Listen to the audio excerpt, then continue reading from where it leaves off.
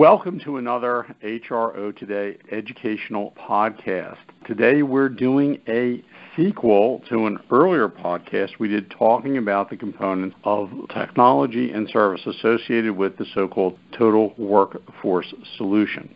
Total Workforce Solution, as many of you know, is the combination of permanent recruiting or recruitment process outsourcing and managed service programs to help manage the vendors' flow and finances of contingent labor. So it addresses both sides of the workforce issues into one and aptly named Total Workforce Solution.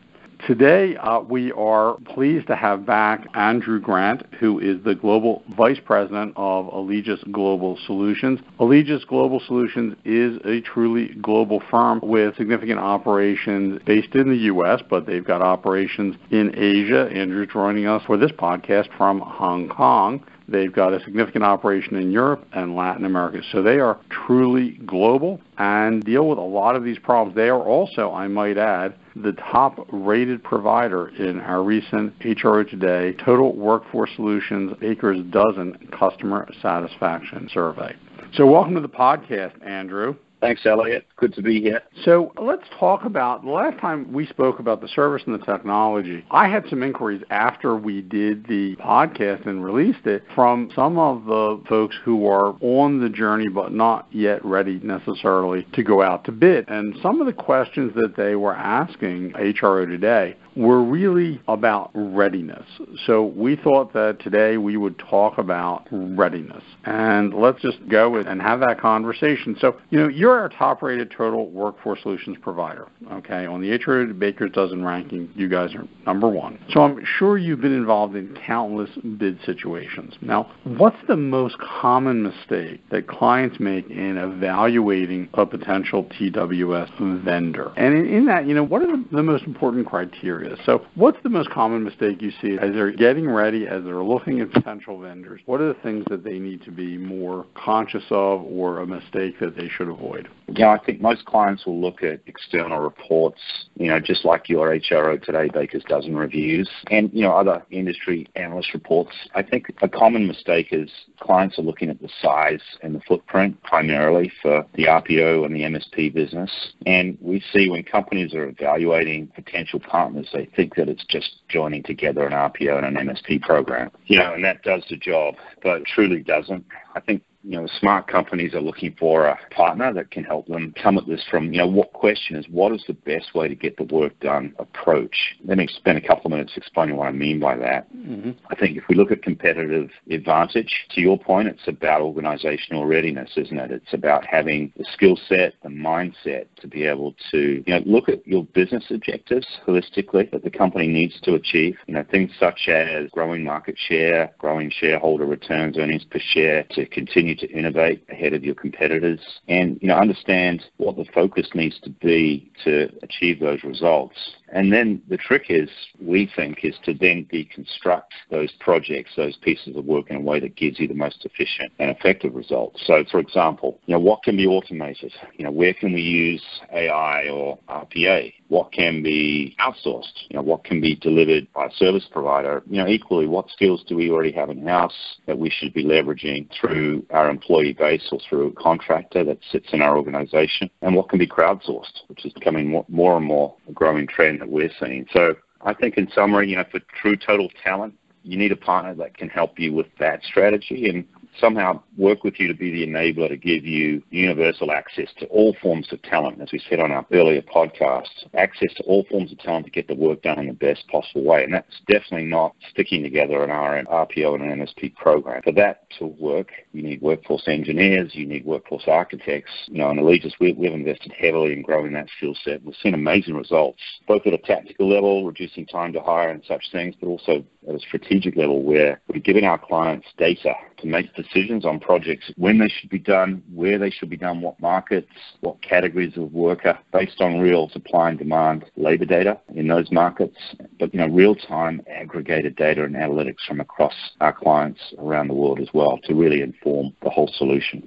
So it sounds like often the customers are using, whether it's our ranking or one of the other, I would argue lesser, but one of the other analyst rankings, and looking at the solutions as sort of a cookie cutter. And it really sounds to me like, in your experience, the client should really be looking for someone who will do a very thoughtful design. Is that a fair way to say this? Do you really need to look for whether it's Allegis Group or another company to come in and extract all the data information and be able to come back and say, here's what your solution should look like, rather than just saying, here's our RPO services, here's our MSP services. Do you want us to put both in a statement of work? Is that a fair sort of analysis? Absolutely. It requires service provider to be very agile. I mean, the paradigm is very different. The first thing for the client to really understand, Elliot, to your point, is how are they getting work done today? And it might sound like a simple question, but I'd suggest respectfully that not many people at the top of organizations can really answer that question at a granular, at a really detailed level.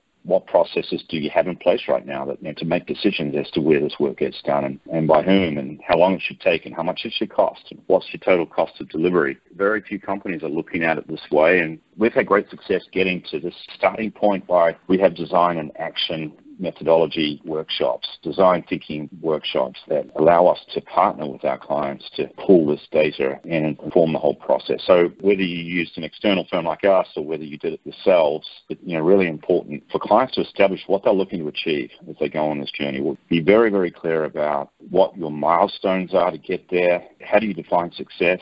How will you know when you've achieved each milestone? And so on, and that's really critical. So, that's the key to the change management around all of this. How do you bring together all the relevant stakeholders in your business, HR, procurement, marketing, finance, legal, and the business owners, and getting ready so you've got the right data? Because at the moment, organizations have so many disparate systems. It really, the expression drinking from a fire hose, it really is the case. So making sense of all of that, we call it big data, little value. I mean, there's a lot of data around, but a lot of disparate systems. But how do you connect all that up to create your business case? And look, it's not an easy task. We think it's well worth doing. The size of the prize is massive, and it's essential for, I think, driving competitive advantage today in the talent market that we're operating in. So be sure you select a partner that just isn't the biggest RPO and MSP service procurement company in the world, one that really understands and how they can advise on this, holistic approach is truly critical. So let me ask you this in follow-up. Let's say there's a prospective Total Workforce Solution or TWS customer, and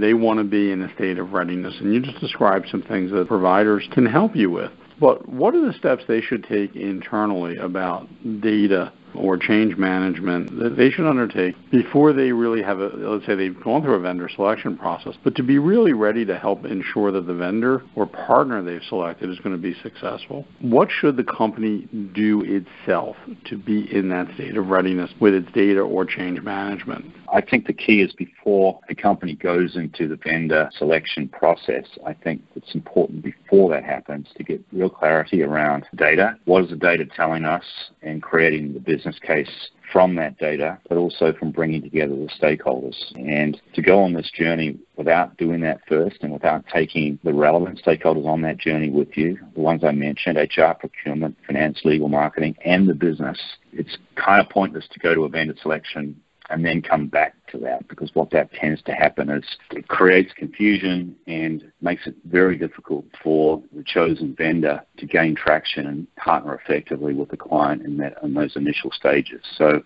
my advice, our advice would be, and before you get to vendor selection, make sure that you spend the necessary time understanding what's your definition of success, all the things I've mentioned around collecting the right data and consulting with your stakeholders. So you've got alignment internally about the business case, and everybody's signed off on that before you move forward into vendor selection. That would be a strong recommendation, Elliot. Great advice, and certainly I'm sure in my own experience prior to HR Today, the better organized the client was, the more likely they were going to have a success, whether with AGS or Allegis Global Solutions or with anyone else. These are all great points. So to summarize, people need to understand your own data. If you're a client looking at a potential solution, as Andrew said, you've got to understand your data.